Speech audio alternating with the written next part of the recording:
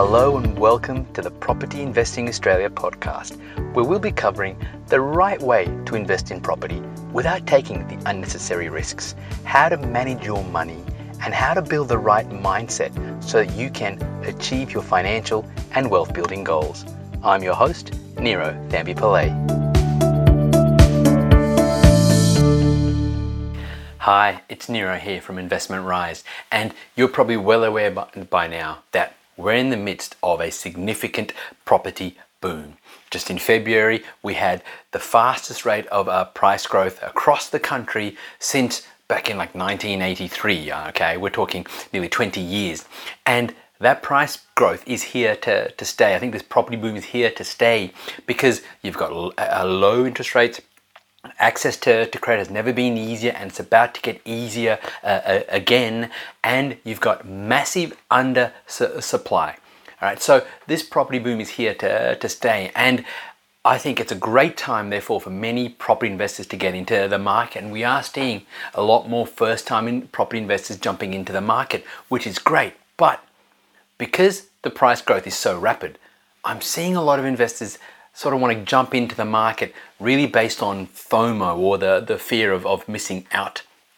And they're making a lot of mistakes. So in this episode, I want to talk about the 5 biggest mistakes I'm seeing first-time property investors make and how to ensure you can avoid them. So let's get started. Property investing mistake number 1 in 2021 is overpaying for property, or paying too much for a property. Look, I get it, right? Like when you see headlines like this constantly, talking about how properties are going for sometimes hundreds of thousands of dollars above the reserve price at auction, or people are paying tens of thousands, hundreds of thousands of dollars more than what the asking price was. It can feel like you need to compete. It can feel like, oh, you've got to pay that much extra just to get into the market. But here's the thing, as an investor, you have an advantage. You see, because a lot of these people who are paying these extra money and paying almost ridiculous prices in some instances for these properties, they're often homeowners. They're emotionally involved, they're attached to a particular property. But as an investor, you don't have to play that game. Right? You don't need to become emotionally attached to a particular property. You need to be investing based on data, and you can be fairly, agnostic or detached from exactly where you end up buying, as long as the data makes sense. All right. So if you are looking to buy property in a particular area and you find that people are constantly paying way more than you think is warranted right now based on your budget and your data, well, you've got 2 choices. You can either say, well, I don't want to miss out, so I'm going to pay that extra $200,000 or whatever the case happens to be and jump in, which I don't think is a great thing. Or what you can do is simply expand your search, widen your horizons, start doing more research, look at different areas and different suburbs, right? But you don't want to overpay for a property, because even if you overpay 50 grand, 100 grand, which by the way isn't a lot at the moment in today's market, well, if you've overpaid by that much, well, that 50K or 100K is that should be equity that you should be getting rather than you giving it away. All right, so don't invest out of FOMO, rather do your research and be prepared to be patient and wait for the right opportunity rather than overpaying. I'm not saying you procrastinate or you delay, and I'll come back to that in a moment. But what I am saying is that you need to, yes, act fast, but don't play this game of overpaying and paying maximum prices. That's not going to be good for you in terms of the long term when it comes to investing in property. Property investing mistake number 2, and this is really related to what I was saying earlier on about people trying to buy property and buy an investment property out of FOMO, or the fear of missing out. And so what I'm seeing is a lot of first-time investors buying property without doing their due diligence, right? They're not ordering pest inspections and building inspections. They're not checking out the contract details. They're just jumping in and buying and hoping and praying that it all kind of works out, right? But as an investor, you need to step back and do that level of due diligence, because it's not as if you're trying to, buy a concert ticket here and you're happy to pay a bit extra and after the concert's over, everything's okay. No, buying an investment property is a long-term decision. And if you don't do your due diligence right now, here's what I can tell you. It's going to cost you, it's going to hurt you in the future if something comes up and you weren't aware of it, you weren't prepared for it. Okay? So let the others buy without doing their due diligence. That's fine. That's their problem. But you as an investor, make sure you're doing your due diligence. Make sure you're checking out the property and the checks, and then go forwards. Now, I understand in the current market you're going to have to do that quickly, yes, but still make sure it gets done. All right. Otherwise, you could end up with a real pickle down the track. Property investing mistake number 3 in 2021. It's trying to almost underpay for property. Okay, and I see a lot of people who, for example, they are first-time investors and they want to get the best deal they can. So this is almost the other end of the spectrum from people who are overpaying. These are people that sort of want to underpay, or they want to try and get a discount, and they're basing, I guess, their research on what's out there for free. So, for example, they're going on to maybe realestate.com.au, or maybe Domain, or maybe another site out there, and they're seeing what properties have sold for in the last, say, 3 months or 6 months. And then they're basing their decisions on that. They're making their offer price based on that.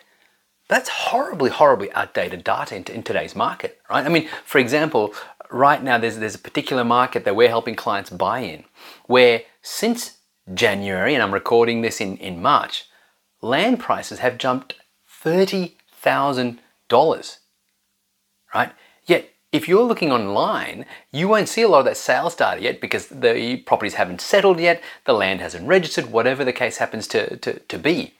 So that means you literally be looking at property and say, you might be thinking, I can get this for $520,000 because a similar property is sitting on one of these online sites and it's sold for, say $520. But in reality, the market is now saying it's worth $550 or $560. So you go in and offer that $520, you're going to be laughed at. All right, so you've got to really understand if you're doing your research, relying on all these free tools, whether it's what properties have sold for in the last 3 months, and I know there are a lot of people out there who'll tell you that's what you need to use to work out what the price is for an area.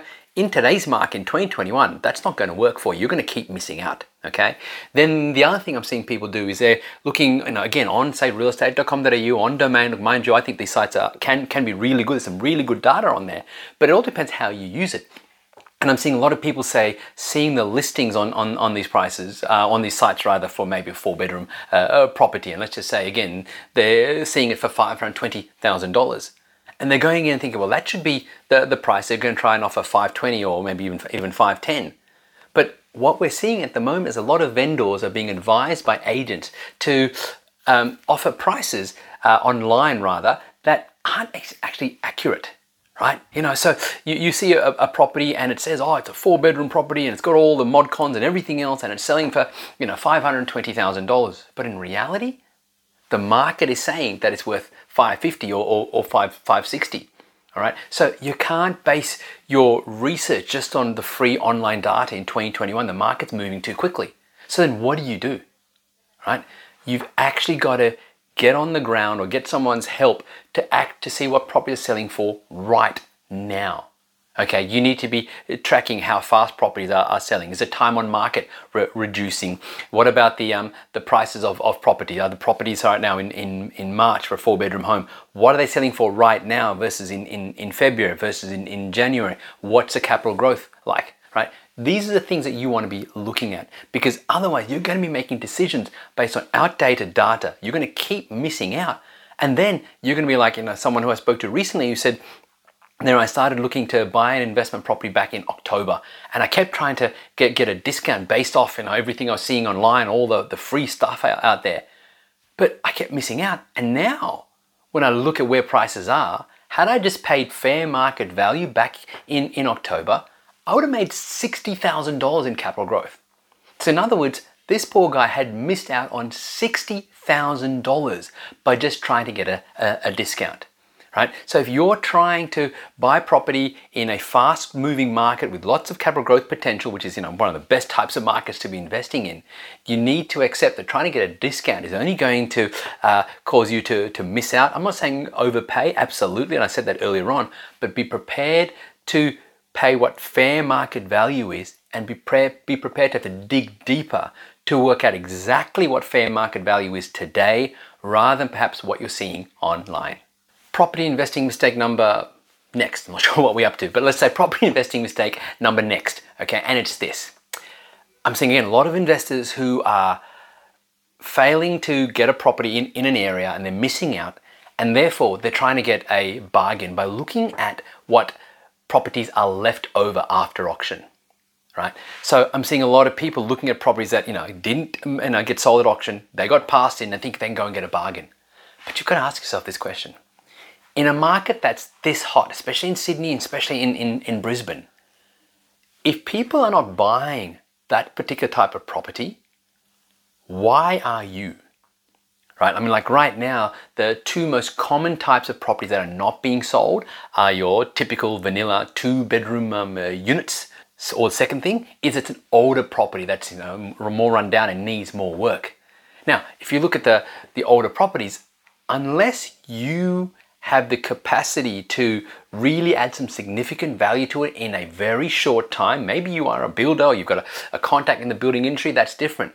But for the average investor, it's the wrong property to avoid because it's a wrong property to invest in. You want to avoid this kind of property because if nobody else wants it, why are you buying it? Because remember, somewhere down the track, part of your strategy is going to have to involve potentially looking to sell a property, right? So you want to buy property that have good owner-occupier appeal, all right? I mean, I remember in the previous Sydney boom, which is around about 2012 to 2017, a lot of people told me, oh, I bought this rundown old property and I added value and I made $200,000 in capital gain, which is, look, a good result. But someone like myself and many others, we made way more money than that just by employing a strategic buy and hold strategy. Finding the right areas with good potential for capital growth, buying something that the market wanted, and then holding on to it, right? And so I think you're going to see the same thing again. I think a lot of people are trying to buy older properties to do it up, unless they have they're in the industry, the construction industry, I guess, or they've got that experience. They may make some money, sure, but it's going to be a lot more work, a lot more effort, potentially a lot more risk, especially with construction materials and the cost of that rising. It's going to be much easier for people. I think investors are going to make a lot more money just finding the right location and riding out this next property boom. So again, don't just think that you've got to be attached to one suburb, as I said earlier on. If you're finding a property that nobody else wants in a suburb, it's probably best that you avoid it as well. And then the final property investing mistake, which again is as a result of not doing due diligence and investing out of FOMO or the fear of missing out, but I think it's so important that it's well worth highlighting, is this: not checking the vacancy rate before you buy an investment property. Look, you want to be buying in areas that have a vacancy rate of 3% or less, because that's really when you're going to be buying in a market that's undersupplied, where there are more people looking to rent property than properties available for rent, right? And we're helping a lot of our clients buy investment properties where the vacancy rate's under 2%, sometimes even under 1%. It's ridiculously low. All right, but you definitely want to do that due diligence. But I'm seeing so many people tell me that they're buying an investment property, in certain suburbs, especially in Sydney and Melbourne, without checking the vacancy factor. And then they're going to wonder why they couldn't get a tenant. I mean, look at some of these areas, like Melbourne, for example, Caulfield, vacancy rate 5.2%. Then we have Footscray, 5.2%. Right, these two areas are just two areas I randomly picked. They're probably areas that have got far worse vacancy rates in Melbourne. But those two suburbs, good luck getting a tenant. What about in Sydney? Well, let's look at Schofields, for example. Vacancy rate 8.1%. Good luck getting a tenant there, right? I mean, and then Parramatta, the vacancy rate of 5.9%. I mean, that seems almost low, but it's still nearly double what a balanced market would be. So you need to really do that level of due diligence, because you're not buying your own home here. You're buying something that others are going to live in. That's what tenants are going to do. And you need to make sure there's enough demand from tenants, because it doesn't matter what the capital growth potential is. It doesn't matter, how much money you think you're going to make on the property over the next few years. If you can't get it rented, or if you've got to bring down your rent it's going to play havoc with your cash flow, your lifestyle, and then your potential to actually use that property as a stepping stone to the next one. So ensure you're doing your due diligence, ensure you're buying in areas with tight vacancy rates so that you're not going to have an issue getting it rented. So there you have it, guys. The 5 biggest mistakes I'm seeing first-time property investors make in 2021. A lot of them are based on either FOMO, fear of missing out, not doing your due diligence, or on the other end of the spectrum, operating on outdated data, thinking that they can get a discount, when the market is rising so quickly, right? Really avoid these five mistakes. Be patient, don't panic, but at the same time act fast, as John McGrath said. But certainly there is some great potential right now. Avoid these mistakes and you could see yourself making some significant gains through investing in property in 2021. Hey, it's Nero here again, and thanks so much for listening. If you found this episode valuable and you think you might like my help to find an investment property, then head on over to nerocall.com. That's Nero, Niro, call, CALL.com. Head over to nerocall.com to discover our unique 5-step process that's now helped our private client group purchase well over $66.8 million worth of property. And then, if you like what you see, you can book in for a property consult with me personally. Either way, thanks again for listening.